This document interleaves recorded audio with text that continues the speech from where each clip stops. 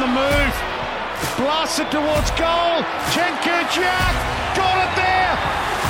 Cenk-Urjak's first goal in AFL footy. He looks brilliant. Wingard spinning move was superb. How good that time to look over his shoulder. Jack Wingard, brilliant. Simply brilliant. That Brotman by hand. More, bends it, nails it. The Hawks are up by 3 goals. Grabs the jumper.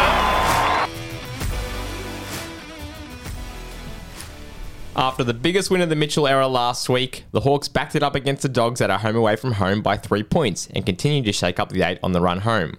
Welcome back to the Hawthorn Fancast, and as always, I'm joined by my co-host James. What did you make about that, mate? I think it was just good that we were able to win ugly after a pretty performance last week. Missed some chances in front of goal, but it was a messy game in Tassie, and you have to expect that. But that was brilliant.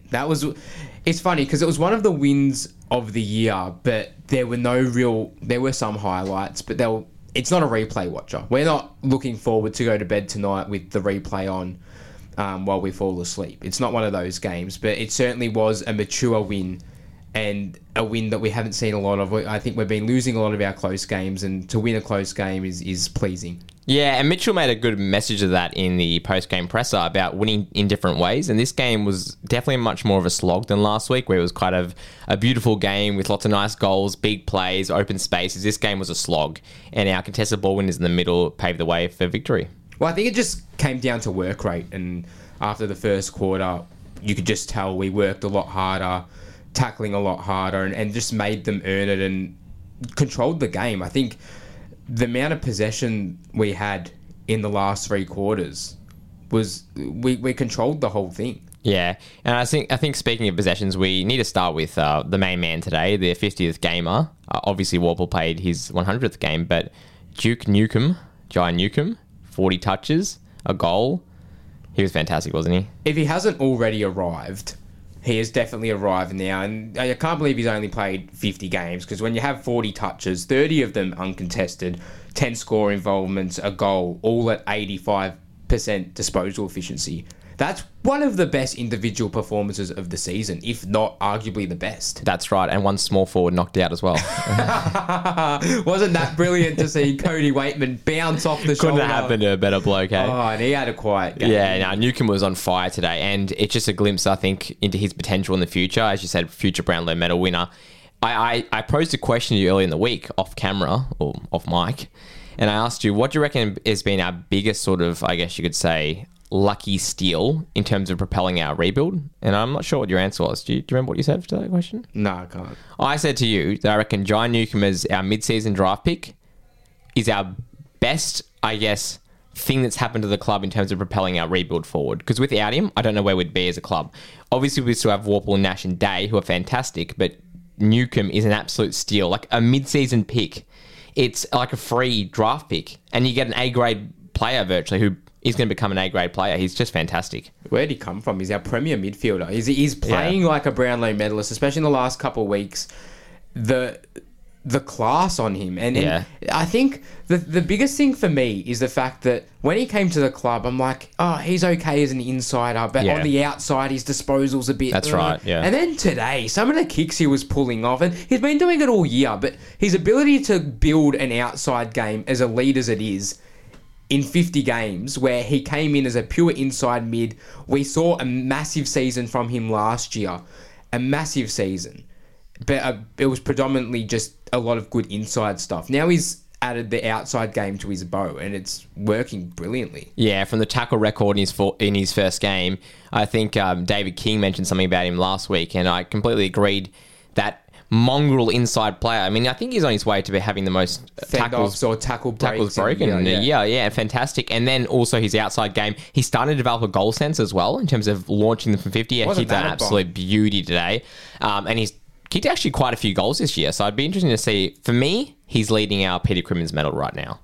Oh, absolutely. And I just based on consistency. I was really impressed with just the midfield dominance throughout the day. And it wasn't only him. It was Nash, it was Warple, it was Day against one of the best midfielders in the comp. Bailey Smith was nowhere near it. Adam Treloar was nowhere near it. McRae was quiet. McRae was very quiet. Yeah. Obviously, we got lucky with Libba getting concussion. But Wingard like also got taken out for us, which makes we'll it obviously 1-1. get to, but it kind of evened that out. And I'm glad Bevo mentioned that in his presser and didn't try to run away from there. And the only one that had a little bit of impact, and more so late in the game, was the Bont. And he's always going to have a little bit of impact, That's right, but I feel like we nullified him good enough. And then Ned Reeves won the ruck battle against Tim English. Ned Reeves. Our whole midfield group, and I think I'm glad you've highlighted multiple players in there, because the thing that stands out for me the most is when we were talking about in mids the last couple of years, there was an over-reliance on Tom Mitchell to have good games. Otherwise, there wouldn't really be much players to pick up the slack.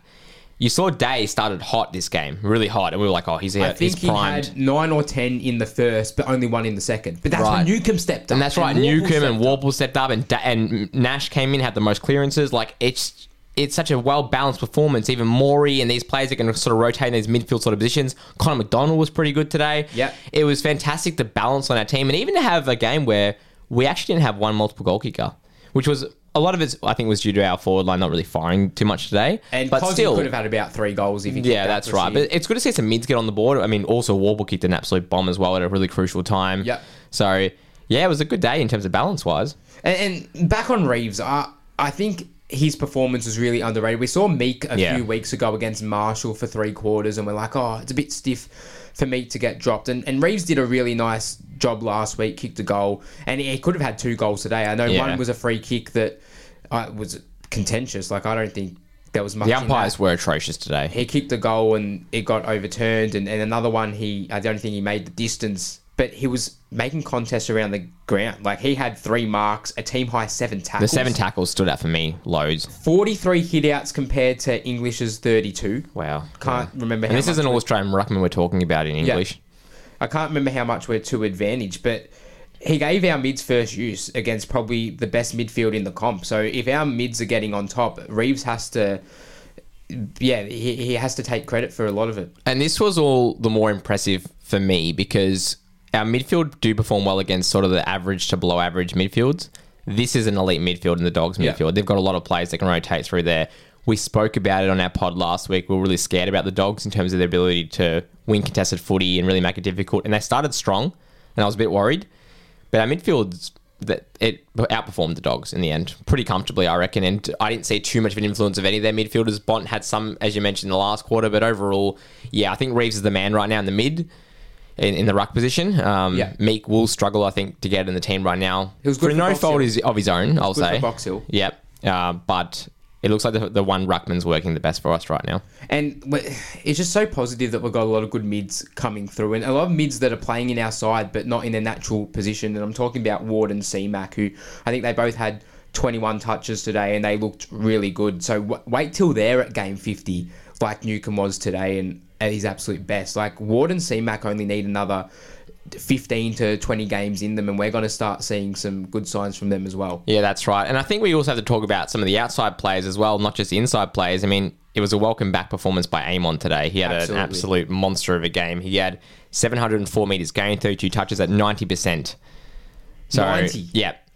He had a game high... It's a wand of a left foot. He had a game high 13 marks as well, and that just shows his ability to find space and get uncontested marks and be that link-up player. And I feel like his link-ups today were excellent. He got a goal out of one, an absolute banger of a goal from outside 50 at a time when we needed one. And laid that crucial tackle in the last minute of the game as well. That was the highlight of the game for me. Ice it off. Yeah, fantastic by Amon. We really missed him. I didn't really realise how much we actually value his kicking.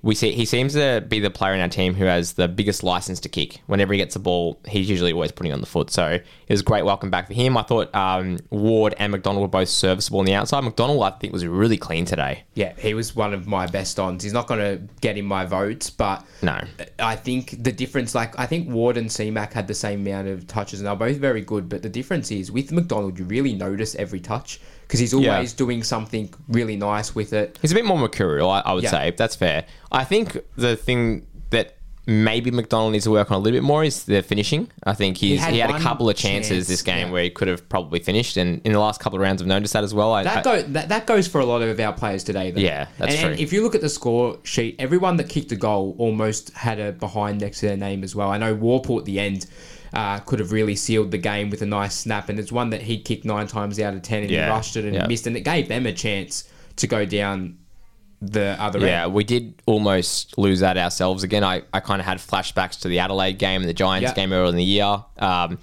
Obviously, Walpole had that chance. Mitch Lewis could have iced that off from his sort of range. I sort of back him to kick that as well. Let's talk about that. So Mitch Lewis, there's a minute to go, and he has it from 55, and he took the mature decision and he iced to take 30 seconds off the clock, and he used it pretty much. I think by the time it went through the points, there was about 32 seconds left. And Tim English decides he wants to play on from the goal square. And Three bounces. He had Ed Richards or Bailey Dale or one of them right next to him. And Bruce almost rushed him as well. Oh, and then he goes long and... I mean, Poulter almost marked it. It came to ground. I think Dale was there and then Amon just laid the tackle and it was all she wrote. But my God, was that a coaching error from Luke Beveridge to let English be the kick-in taker when Ed Richards moments ago kicked one out and it went end-to-end for the goal to bring it back to within a goal. So I don't know what the Dogs were doing there. Yeah, we definitely almost let the game slip. I will say we completely deserved the win. We were in control for the better part of 3 quarters. I wish we had to ice the game off. We were about, I think, 22 points up in that last quarter, 1 point. Yeah, there was a Cozzy set shot really easy. It was before DGB kicked his goal. Yeah. But Cozzy had one about 3 minutes earlier. About 30 outside angle. And I remember thinking at the time that we're in control. If he kicks it, it's going to make it really hard. Yeah. And that kind of left the door open. And then Oscar Baker kicked a goal from 50 out against the Winds, mind you. Yeah, that was out of his ass. And when that went through, I'm like, oh, that's just going to give him momentum, isn't it? And sure enough, it did. And they kept coming. But credit, I feel like, and Sam Mitchell mentioned in his presser that we've actually been training scenario-based close game sort of things the last couple of weeks, which is good. And I'm pretty sure he means from the Richmond game onwards, because how professional was it last week closing out the game, and then again today, even though the Dogs were coming, we kept forcing stoppages, and then when we did have the ball, we were so composed with it, so composed with still taking that short option, still trying to switch, but not play erratic, dangerous footy that we were in the first half of the year. And if you go back to those GWS and Adelaide losses, we were trying to play champagne footy, really fast, erratic and keeping the stuff. ball alive as well, that sort of stuff. Yeah. And we really took the sting out of it as much as we could, even with the Dogs coming in and their midfield stepping up for a nice 5 to 10 minute period in the last quarter. Yeah, you just feel like this group's learning week by week and we're starting to really iron out our deficiencies as a club. I mean, if we play this 10 rounds earlier, we lose this game. We're maturing. We've got enough games into... I shouldn't say enough, but we've got more games into our youngsters for them to know what to do in these situations. And we're obviously training that. Obviously, when we're getting beat 50 points every week, you don't train scenario-based stuff. Yeah. Now that we're getting competitive and the games are getting closer, we can really run out games and close them out the way we've been doing. And before we get on to things we maybe didn't like of the game, I do want to stay just for a second with our 100th gamer, James Worpel, just to have a proper chat about him. He's had obviously a lot of time in the brown and gold. He's been enormous this year, definitely back to Peter Crimmon's medal winning form. He had 25 touches, 13 contested possessions at 1 goal, 1, and he went at 80% as well today. So fantastic game by Worpel. He's been a big servant for the club. So my question to you, James, is what is your favourite James Worpel moment? I mean... He's had a few, and I remember back when he stripped the ball off Gary Ablett in a Just tackle, pick one, please. when he spun out of Selwood, but it's got to be the Essendon game where Michael Hurley falls over, the Warpedo into the open goal to win us the game against the Scum. Worpel, the Warpedo. That was biggest excellent. moment of his life. That was truly his best moment, but he's having a great year. Yeah, fantastic. So love James Worpel's game today. I think he's had a really workman-like season overall. He's been very consistent. Sort of when we've been struggling, he's getting the packs, bursting at tackles. He doesn't get caught holding the ball very often for a player who shirks tackles. So we've got those two, Newcombe and Worpel, in there who seem to be very big bulls. And then Days are sort of complementary roles, Royce on the outside. Dylan Moore had a fantastic game today.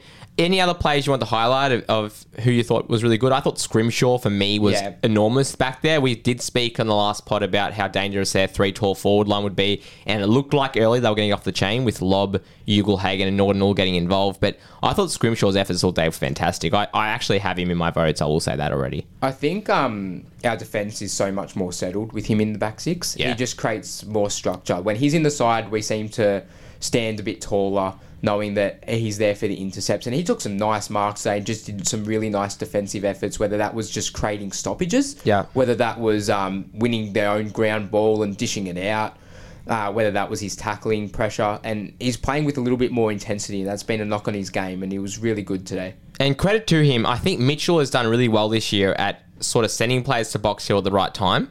He went back to Box Hill, Cozzy went back to Box Hill, and Ward went back to Box Hill at one point. All three of them have come back in the team and look like mainstays right now. Cozzy, I want to highlight there as well, because he took 8 marks today, and he was just enormous. In key moments of the game, I thought he was a really big presence, because Mitch Lewis definitely was having a tough day getting sort of worn down. So, yeah, really loved the game for both Scrimshaw and Cozzy. Before we get to our 3-2-1s, I'm going to throw a few names at you, and you're going to say whether we contract them or whether we either seek out a trade or put them in the spot. Okay. So, first one is James Worpel. Yes. Contract. Give him a new contract. And I'll mention this because I know I talked about this on the pod a couple of weeks back about what do we look at with James Worpel? Is he going to be in our next premiership team? We've got a lot of mids on the list. How are they going to get in? And I was very much for giving a trade because I think we can get a lot for him and we may be able to cover another position. Now, I'm not saying that's completely out of the question. We have a lot of mids on our list. Yeah. Hustwaite's not going to be able to get in the team. Ned Long, Cooper Stevens, all these players are going to struggle. McDonald can't play in the mid and develop as a midfielder. Ward is going to have to be cut out to the wing probably for the rest of his career if that's how it's going to be. Our mids are kind of locked in. But Worpel's season has been so good. At least conversation's ridiculous for him. I'd actually probably just be holding on to him. I think he's proven me wrong in a lot of aspects. His kicking is still suspect. I'm not going to deny that. But for now, I can't. And this may be because I'm speaking on the day of another win and he's had a fantastic game on his 100th game. But I'll give him a contract, yes. DGB. No. Morrison. I'll speak to DGB for a second. I just think I need to justify myself. I have been a fan of giving DGB time for a while. I think when you're playing as a third tall and you've got 2 other people taking out players, you can at least make a bit more of an impact as he did. I'm not sure if we give him another contract just to have him on the list because we have a lack of key positional talent. But for me, I just can't see him being really a starting 22 mainstay. So I'm going to say no for DGB. Yeah, he's not making it as a defender. He's not making it as a forward. Harry Morrison. Yes. I think he's been fantastic since coming in the team. At worst, he just becomes a good depth player, really. And you need depth. Yep. You need depth. Cozzy. Yes. Justify it. Thank you. Yep, I will. I will say I wasn't on this side of the fence at all, but I think key position talents are so hard to find. And all that keeps going through my mind is how much in early days we were against Mitch Lewis. Yeah. And we thought, I don't think Mitch Lewis is really ever going to become something. Cozzy, for me, he's a bit of a potato. And he's one of the most frustrating people on the list. But honestly, when he plays, we play better. And I can't see us getting someone in the short term or even medium term that will hold that position. And at least he needs to be on there for depth. Because Jack is gone. So, yeah. And if DGB's gone as well, who else do you have? You need to hold one of them. So Cozzy, I think, will stay on the list. Absolutely. I think the last 2 weeks he's played extremely well. Are there any of those you disagree with me on?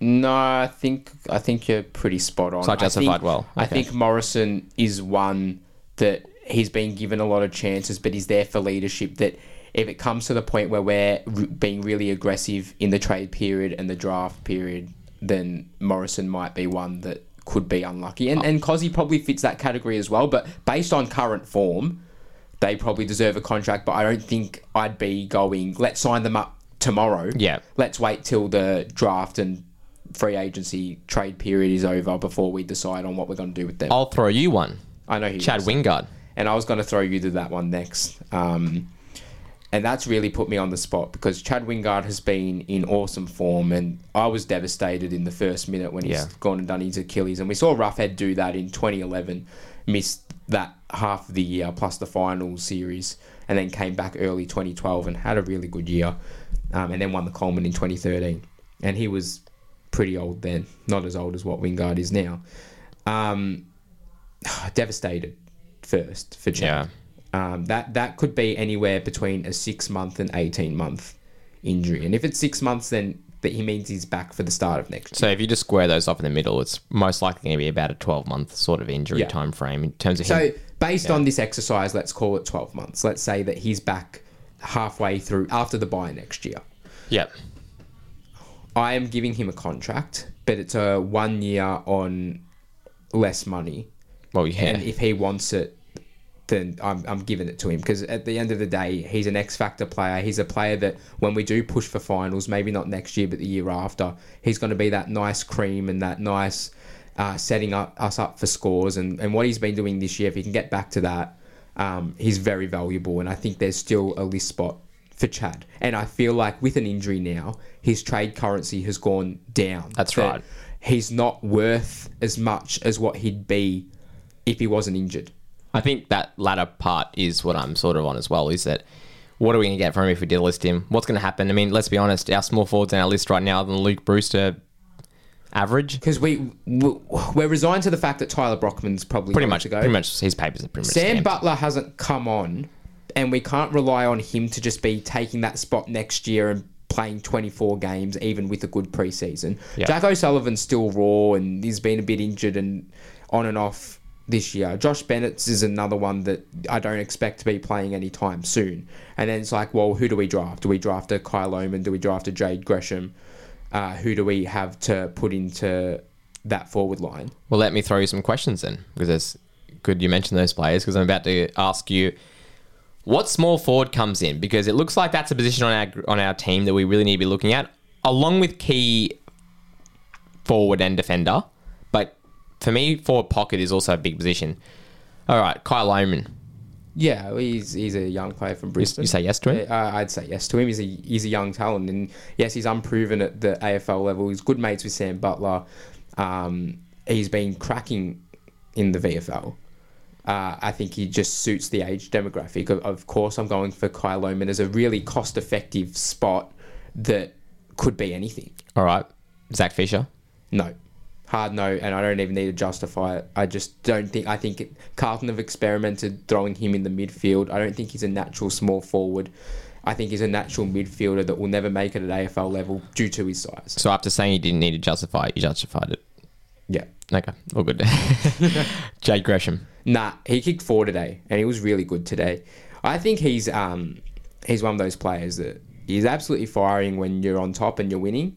But when you're losing, he's almost worst on. And he's been So any small forward. I know. He's been subbed a lot of the times this year for St Kilda. I think he's super inconsistent. He's super injury prone. And I think Saints would want too much in terms of pay. Like, I think him and St Kilda would want too much for him. All good. No. Thanks for that, playing my little game.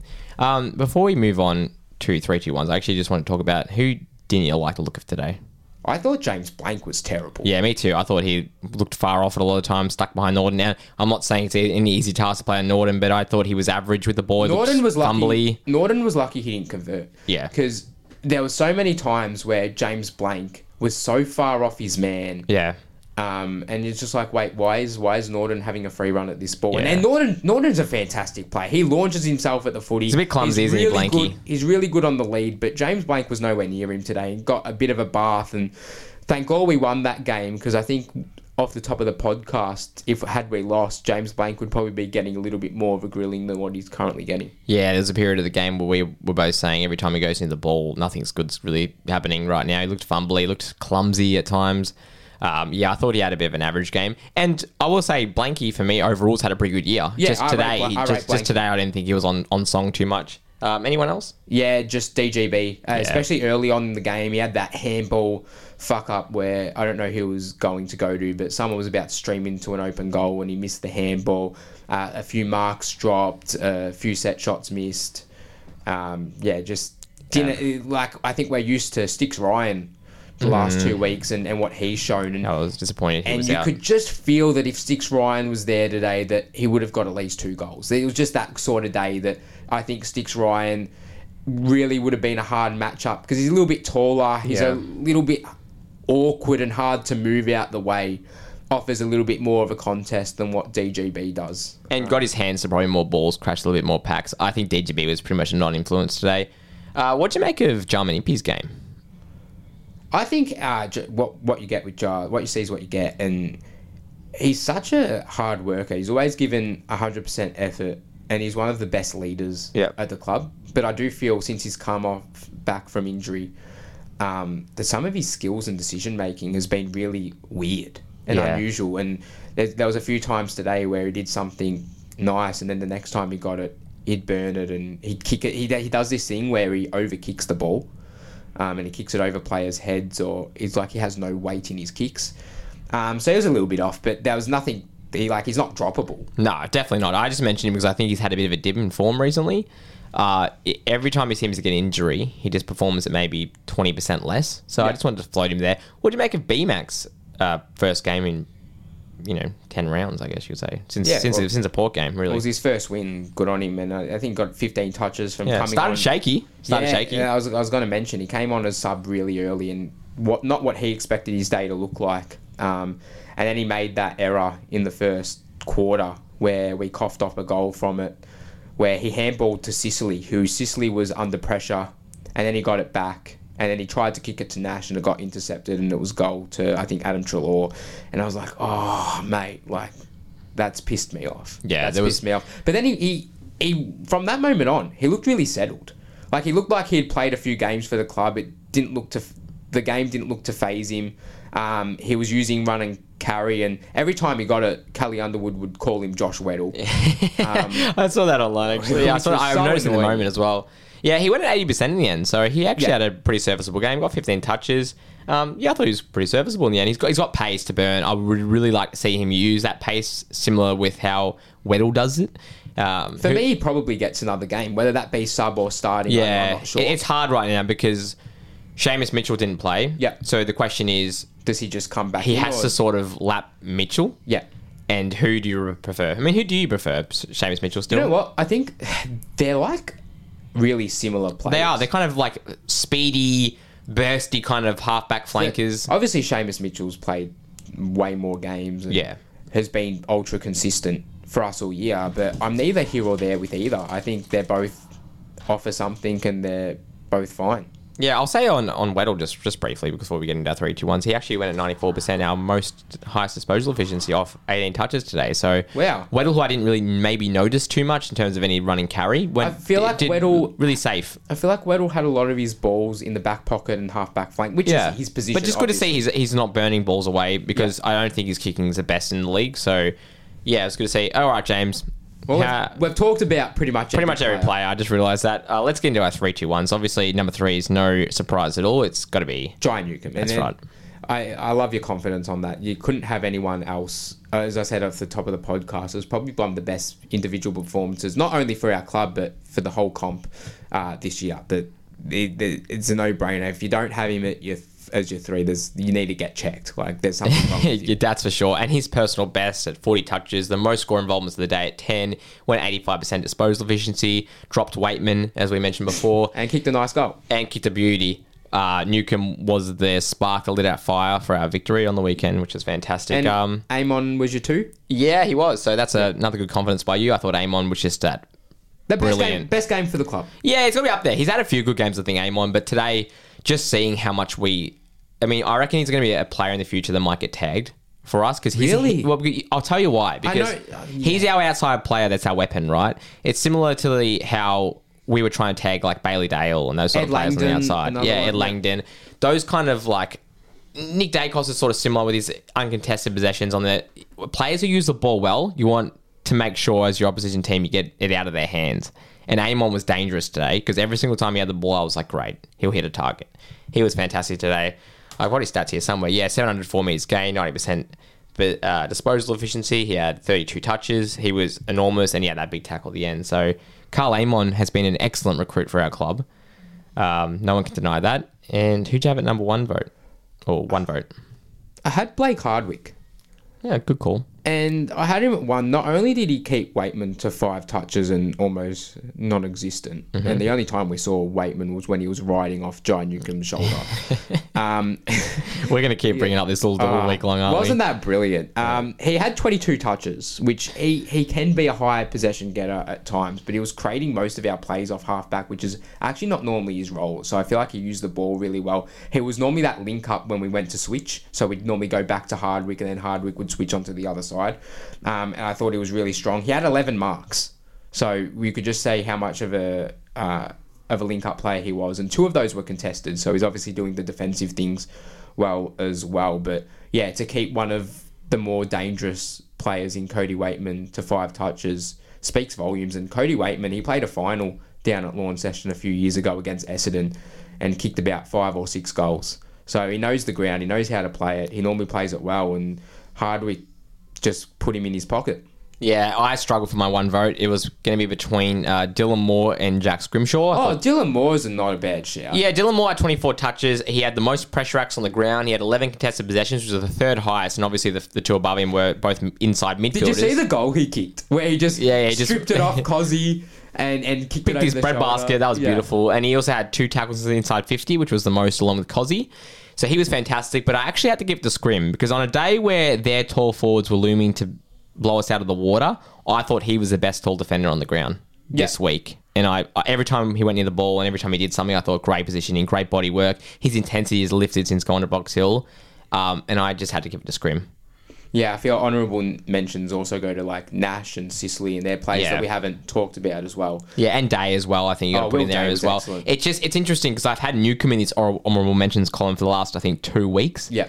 And that's the beauty of having such a good midfield, is that one of them is usually going to get the 3 or the 2 votes, but the other ones aren't far off. It just, there was one that stood out beyond the rest. It's good to see other areas of our ground working because I feel like the early podcast, we were just going 3-2-1s, Newcombe, Warple, Day. Yeah, that's right. And Nash and who started the season well. And it was good to see a non-reliance on James Sicily today as well. Absolutely. He had a great game, but I think it's always hard when he has to match up on a key forward, and Rory Lobb is a guy that normally kills us, and I think he still kicked 2 goals, but he didn't look that dangerous. Obviously, he kicked 1 really late in the game, and I'm like, oh, here we go, Rory Lobb. I thought Sicily was outstanding on Lobb, but obviously Sicily's not going to get off the chain if he's playing on someone like that, so we can't expect a 40 disposal or like a similar performance to last week from Sicily when he has to man it all.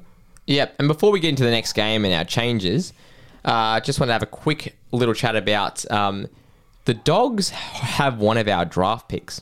Yeah, I believe it's linked to the draft pick. So I reckon this win was important in another aspect where hopefully they dropped some spots low and we might have destroyed their season, which is great to see because I think the Dogs are extremely middle of the road. I mean, the race to finals, how interesting is that? Obviously, we wish we were in the running, but to ruin seasons, and obviously we didn't knock off Collingwood in any means, considering they're still 3 games top of the ladder, but to go this week and knock off the Dogs and put their whole finals, like they're almost out. That's amazing. Obviously, we're helping a bit of Essendon Geelong. We don't like doing that, and Sydney as well. But yeah, it's good to shake up the 8. And it's just good to have a bit of belief, right? Like, this is one of the peaks we've had in the Mitchell rebuild. It's got to be these 2 back-to-back wins against 2 really top 4/finals contenders. It's fantastic for we've beaten 4 sides in the 8, and kind of shows that we might be sitting 16th now, but if we're beating there's not much of a gap between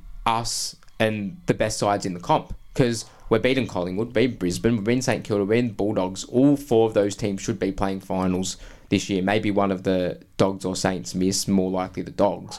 But that just means that next year, if all goes well and the stars align, we could find ourselves in the finals. Yeah, I'm not really sold on us making finals next year, probably the year after. But I understand what you mean. I think it's when we start beating these annoying little bogey teams we have, such as Gold Coast and Fremantle and those sort of middle of the road teams more often, where we can really view ourselves as like genuine contenders, because I think we've always actually kind of played well against top sort of teams. Yeah. We usually stand up well for big games when we get good crowd numbers in, but it's just the consistency, as Mitchell mentioned. Yeah. MCG next Sunday at 3:20. We take on the D's, and what a time to verse them as well. Well, it's our first Channel 7 game since probably Easter Monday or thereabouts, or the GWS game. So we haven't had a Channel 7 game in weeks and weeks and weeks. And forget Channel 7. Get down to the ground, boys. Absolutely. Fill the stands at the G. But if you can't get there, tune in. You actually have a game you don't have to pay for. It's live and free.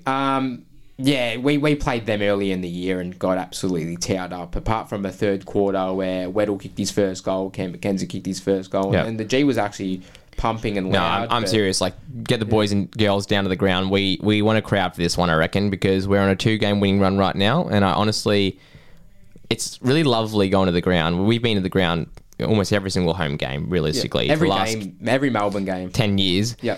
And the crowd numbers look like they're slowly rising again. When people are getting belief, we've got some players that are really coming through to watch. We want to keep seeing those crowd numbers good, because against Collingwood, it was quite healthy. Absolutely. I mean, look what we did to Collingwood 2 weeks ago. We didn't give ourselves a chance for that one. And this could be in a similar vein. Melbourne coming off a loss to Carlton, just like Collingwood was coming off a loss to Carlton. Yeah, that's a good similarity point. And Collingwood were expected to pummel us, and Melbourne, I expect going into this, even though we're coming off 2 wins and we're probably more of an informed side than they are, surprisingly, we're by far the underdogs. Definitely, and it's a team we actually have struggled with quite a lot, with Max Gawn tearing us to shreds for multiple games. Their midfield getting on top of us when we had our slow poke Mitchell and Amira in there. But now there's just a little bit of fire in the Hawks team. You just never know in this game. It's one of those ones sort of like Collingwood where we're probably going to be tipping heavily against us, but you just never know. Absolutely. What do you make of the changes coming into this week? Obviously, we'll have a forced change with Wingard out of the side, so he needs to be replaced. Who else do you have going out? Yeah, this one's an interesting one. I think it was kind of straightforward as well, though. Obviously, they're more forced changes. Wingard is going to be out, and I'm replacing him with none other than Fergus Green, who I think is the most unlucky player to have probably been dropped from our team all season. He has had his ultra quiet games, but I think he's like 4th highest goal kicker on that list, and he's only played like half the games, Yeah, 10 games or something like that. So I think it's only fair, and I think he also kicked 3 or 4 goals at Box Hill this weekend. He was our top goal scorer there. I think he has to come in. It's only fair. And the other one I've got coming in is another forward, which is Brandon Ryan for Denver, because I just thought Denver was, once again, didn't really give me too much to be celebrative of in the forward line. It's a bit of a shake-up for our forward line. Obviously, there's also the potential that Tyler Brockman might come in, but if it's true that his papers are pretty much signed and he's on his way out, I don't really see the point in playing him. Agreed. I actually had the same changes as you. The only one that could be different is if we bring Seamus Mitchell straight back into the side. Or possibly Sam Butler, if they decide to go that way, with a like-for-like small forward. Obviously, there could be a debut for O'Sullivan maybe, but I don't think he's been really close to it recently. So I think that's probably going to be the likelihood. Well, it's a good segue into Melbourne, and I feel like Fergus isn't a bad inclusion, obviously, with Ryan, because they have such a tall defence. Height, I think we got to go for. Not only do they have May and Lever, they have guys like Trent Rivers that's also kind of tall. So they've got other players that are tall, Tomlinson and whoever. I don't even know if he's getting a game, but they've got a few defenders. Petty as well. Petty's injured, I think, as well. Okay. So they've got all I know is their defence stands a little bit taller than most. They don't really have like Judd McVee's another one that's kind of tall, that Fergus would be a good matchup for. So I don't care if we go tall, unless the conditions are going to be super wet. I think Melbourne is one side we play a game against them called Kick It to Max Gawn. So the more the more tall people we have, the better. And then I like the 3 tall forwards. Yeah. Because when we do kick it to Max Gawn, there can be someone crashing a pack. At least we've got Mitch Lewis up the ground now, and we can keep Ryan and Cozzy deep. And how good was Cozzy and Lewis today with getting up the ground and taking some really important marks? If we can do that against Melbourne, that's almost the key to winning, because I feel like the way Melbourne's been beating us in recent seasons is them intercepting us around the ground, and that's not just May and Lever, it's Max Gawn as well. That's right. That 3-person tall forward line I was really looking forward to seeing. Obviously, when Ryan annoyingly got withdrew on the Saturday for illness, it was kind of annoying. But that 3-person forward line worked fantastic against Collingwood at the same ground. Yep. I would like to see it again against what I would call a pretty elite defence. It works well against Melbourne. I feel like we struggled today without Brandon Ryan in because we kicked it a lot inside 50 and it was always getting intercepted by the Dogs. And you can't play that way against Melbourne because they intercept. But I feel like with Ryan, Cozzy and Lewis all in the same spot, it might work a little bit better. We just need to find some smalls at the feet to be able to kick some goals as well, especially with Wingard out. And I feel like our scoring really dried up today due to Wingard going out, that we need to find a quick fix because we're not going to see him in another 12 months. Yeah, that's probably my only reservation with not maybe putting in Brockman, because we sort of need another player. But he left a really bad taste in my mouth these last couple of games he played with his level of intent and pressure. I think his energy was low. Wingard's been the opposite, where he looks like he's been playing for a contract. And I just really can't find another player in my mind right now who's going to be that creator, which is, I think, one of the reasons why I agree with you when you said we should give Wingard another contract. We don't have a lot of players on our list who are good creators of goals. But yeah, the one thing I have to ask you first is, who will Finn go to? Because Finn did a good job today. He tagged about 3 or 4 people and he kept them all quiet when he was calling them. He tagged Ed Richards, Bailey Dale. He tagged Libba. I think he might have gone to one other person at one point, but anyway. He might have gone to Bont at one stage when Nash was off or something. But I did read that he pretty much kept everyone, to nothing when he was on them. So Finn's our cooler. The ice block, I think they were calling him on the TV broadcast. Yeah. Not Kelly, but Healy. Who does he go for?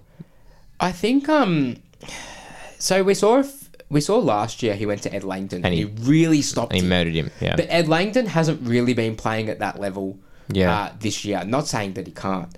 But I think Petrarca is definitely their most dangerous. Yeah. I just don't know if Nash might be, especially when Petrarca's in the middle, that Nash might be a better matchup for Petrarca, who's a little bit like Bont. And I feel like Finn, if there's players that he struggles against, it's just those guys that are really hard to tackle and a little bit bigger, that he's more suited to half-backs, wingers, half-forwards, and those playmakers. So I think he does go to Langdon based on that. Okay. I think there's a few players. And this guy's been a contested beast, and he's actually had a really good year, and no one's really going to mention this, I feel, but I actually think he might go to Jack Viney. Interesting. Jack it's Viney's fair. a really hard, tough Similar with Libba. player. But I think that if we can take Viney, obviously they've got Clayton Oliver back, and Clayton Oliver and Petrarca and Viney, that's probably the best mid in the comp. And we've just come out off beating one of the best mids in the comp in the Bulldogs. That I do feel like, although Ed Langdon could be dangerous, Finn probably needs to take away one of those mids. Yeah, I think he'll do something similar to the Dogs game, where he'll probably start in an inside mid. But I wouldn't really mind looking at him tagging maybe like a Christian Salem. Yeah, I was thinking that, but I'm like, Salem being that damaging and good off halfback. Yeah, he's decent. I think it's just that's the position Finn probably tags the best, is like an outside winger or a halfback. So I think the risk is, obviously, if he goes to Petrarca, that he might sort of pull him into weird positions forward where he can outmark him or something like that. I think generally I'd like to see Finn probably start on an inside mid, whether it's Viney, Clary or Petrarca. I'd say Petrarca originally. Yeah. But the thing I'm loving about Finn right now is his versatility to not just line up one person, but actually get switch. An in-game direction to go, okay, this guy's damaging us, let's switch to him now, so we can call him for a little while. It really saps the confidence out of those players. And he always does the job. Like when he went on Richards today, it worked. It's pretty much guaranteed that player's going to be taken out of the game. Yeah. That's why it's fantastic. It's not just like, he's tagging them. He actually takes them out of the game. It's funny. People tell me, they're like, but Finn's a liability with the ball. But I'm like, yeah, I don't care, because it just makes it 21v21 because he takes the opposition's best player out. And Finn may not be the most gifted player skill-wise and with ball in hand, but it doesn't matter, because as long as he's taking the best player out from the other team, then who cares? And that's what we talked about last week as well, about how we were always big on him adding strings to his bow. But if we're winning games and their best players are getting nullified, that's a weapon. And you don't get rid of your weapons. I want to go back to changes just for 1 second, because something's just come to mind. But okay. Melbourne just brought back Brodie Grundy. So they've got Brodie Grundy and Max Gawn playing in the same side. And Brodie Grundy wasn't that great, but there's two things. One, he goes down forward and has a nice rest and can be damaging in front of goals when he wants to be. He hasn't had a great year, but that's something that he can do. And two, do you reckon one of our rucks can take both Gawn and Grundy? That's good. That's a really good point. Meekie might be called back in. The other one I was just thinking about is, what about the Frostman? Frosty, Max Ramsden might get a go. Maybe There's a lot of I reckon it's gonna be a big of a mental battle this week. Like instead of bringing Ryan back, you bring Ramsden. I think Ryan has to come back. I think when you're on a 6-month contract, you've only got 2 more games left of the season. We need to see what he's really capable of. He'll probably get a contract either way, but we want to see more of him. Let's be honest. So Ryan will come back, but I do know what you mean about balance. If they're going to play really tall, we might need to match him in that aspect. Yeah. I don't know. I think when you've won 2 games in a row, you don't tinker with the team too much. Absolutely. So Frosty, I'm guessing might not even come back, to be honest with you. I think they might just back in their defence. I think his papers are stamped. Yeah. The only change I can think of for Frosty is if Blank needs a rest because he looked a bit off today. Yeah. That's the only thing I could see that change happening. And they both sort of play similarly with they just sort of lock down a player. They don't really use the ball very well. So he could probably do a like-for-like swap for Blank. But yeah, it's a good point. Meek actually might come in. I guess we have to rejig that if that's the case. So what do you reckon if Meek comes in? What will change? Well, I think you still take a small out, to be honest, not at all. Maybe, and it's harsh, and I said his name last week, but he just seems like the player that you take out when you can't decide, and that's Harry Morrison. But it might be Bailey McDonald. Harsh, yeah. I don't think they will. I think they'll back Harry again. Yep. He looked pretty good today. Yeah, all right, well, thank God we're not recruiters or absolutely on the selection committee. That's such a hard job. Because I don't mind just doing it for discussion purposes this week, but geez, I would hate doing it for an actual AFL team. Who's your player to watch? Yeah, my player to watch is going to be a different one this week. It's not really because I think he's going to have a big day out necessarily, but because I really want to see how he goes this week. Yeah. And that's Mitch Lewis. Yes. Because Mitch Lewis got blanketed today. He probably had his maybe quietest game for the year. One of them. One of the ones I can think of in a win. Giants, he was quiet, but in a win, yes. Usually in a loss, obviously, you're not going to be scoring high, but in a win, he was kept to 1 goal, and that goal was off a kick-in that was just a missed kick by Ed Richards. So I want to see how he goes on May and Lever. Yeah. See if he can bounce back. See if he can kick multiple goals. Be nice to see.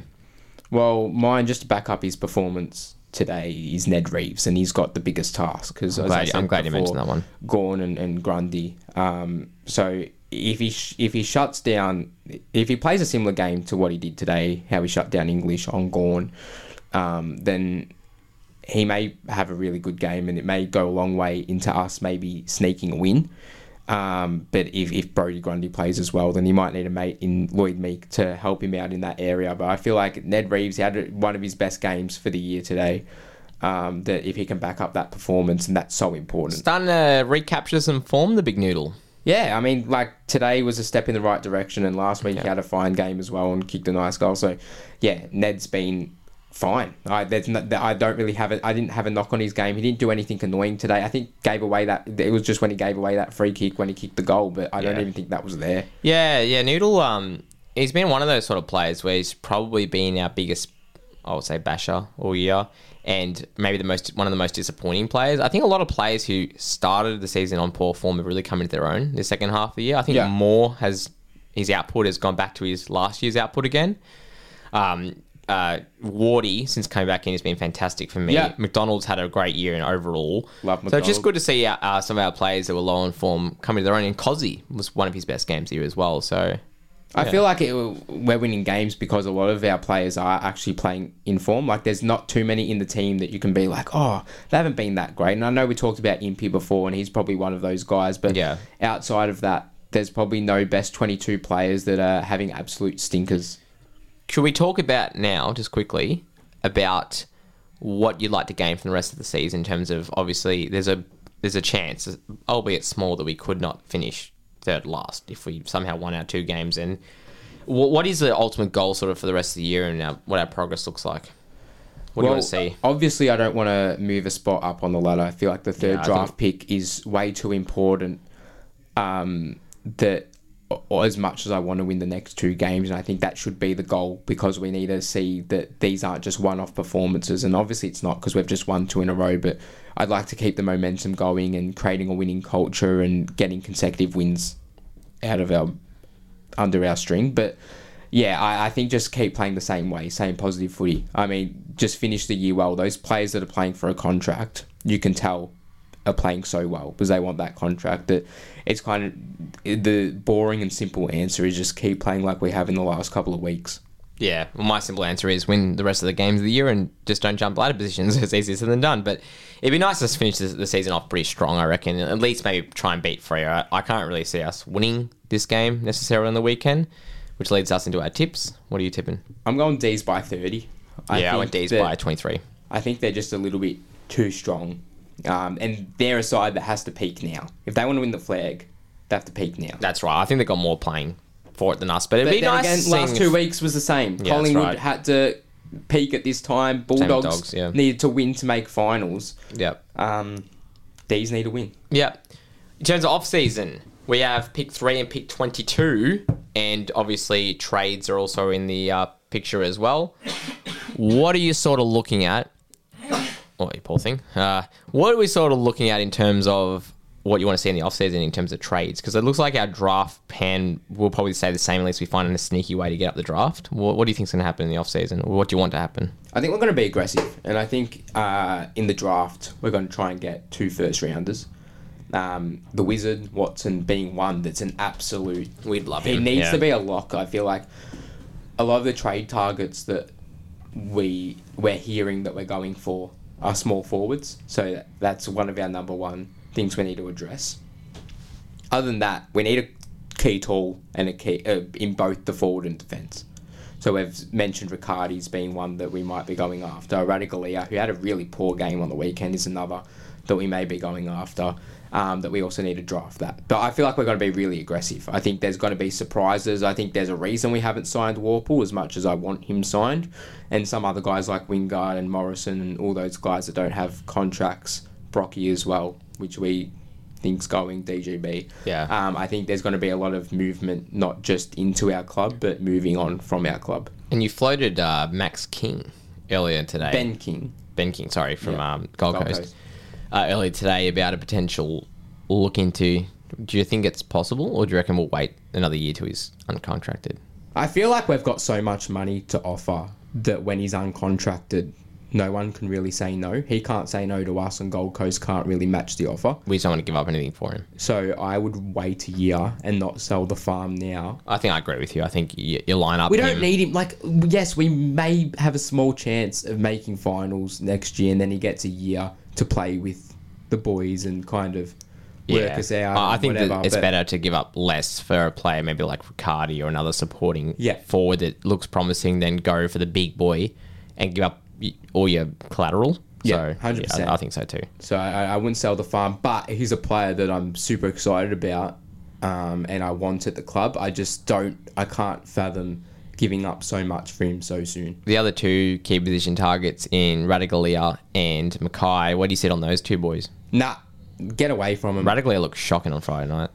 They're just not the answer. Like, I feel like they're the best of a bad bunch available. That we're kind of like, oh, we really need to address this. I agree. And we need a ready-made key defender, because you can't draft a key defender in hope that they're going to... It just takes a while, doesn't it? And make an impact. So I don't know where it's going to come from, but both of those guys aren't the answer. That I would almost say that if we are to draft Riccardi, he's shown that he can play back there as well, that we almost make him a defender. Don't make him... or kind of... Let's see what happens if he can make the second tour. Swing around a bit. Make him a bit of a swing man. Like Himmelberg would have been perfect. He signed with the Giants, but he would have been perfect to have as that option. But maybe Riccardi's that guy that is a good age. I think he kicked 3 tonight against Port Adelaide, or maybe even more. He's the guy that we need to go after. Yeah, so good age bracket. So obviously we've got pick 3, which you want the Wizard for. Yeah, similar with me. Then we've got 22, which, will be interesting to see. I think we'll trade up. Well, we've got to get McCabe. Yeah. So we've got to try and get enough picks to get him in. And he's a sort of a medium-sized defender. He's like, do you know what? The more I watch McCabe, the more I think that he's a little bit of a Josh Weddle, just probably without the speed. Right. He's a little bit undersized. Yeah, Weddle's been very useful, I'll say, for us. I mean, I don't think he's in his best position, but he's been a more than serviceable key defender just to hold the fort, because today he actually did an alright job. I feel like McCabe will probably take Weddle's role, because he's more of a natural defender, and Weddle will eventually push Morrison out of the wing spot. The one guy I want to talk about quickly, and he seems to be forgotten, is where do we sit on CJ?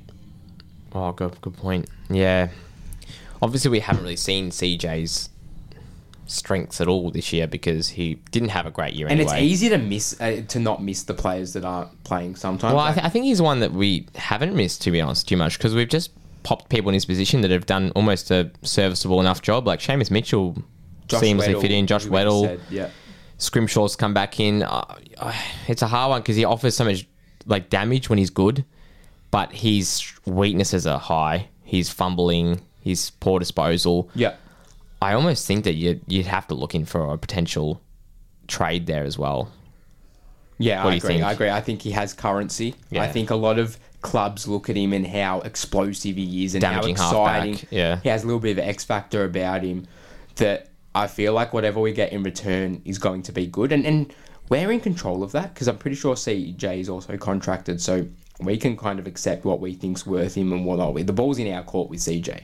So if we get a really nice deal for CJ, then of course let's look at that. Yeah, I think you hold him unless you can find a good deal for him because let's be honest, his best a couple of years ago was amazing. Absolutely. And people do have off years. I mean, Warp had a couple off years there and he's returned to form. I've always thought that maybe we can try and low him out on the forward line for a bit of damage, but I think he's best when he's sort of sprinting through the line, so I don't really know. It's really hard. I think also what we have to think about is we've been pretty lucky this year without too many injuries. Yeah. Where you need depth on your list. Like you can't have players like, first season average players coming in. You want good depth. Like it was great having Morrison come back and steady the ship. It's good to have good depth if that makes sense. So CJ coming in for a player who's gone out isn't the worst thing to happen. So I think probably hold him for another season, see what he's worth, and then maybe look into it. But yeah, that's my opinion. Absolutely. Where can you find us? You can find us on Facebook, Instagram, and Twitter, and any podcasting hosting platform.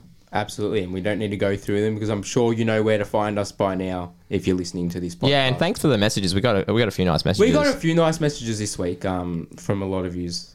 So keep them coming. Thanks for the support. And give us a nice review if you like what we're doing because that helps our rankings for more Hawthorn supporters like you to go find us and join in the conversation. So thanks for all your support and hopefully we get the win next week. Go Hawks. That's right. Go the Hawks.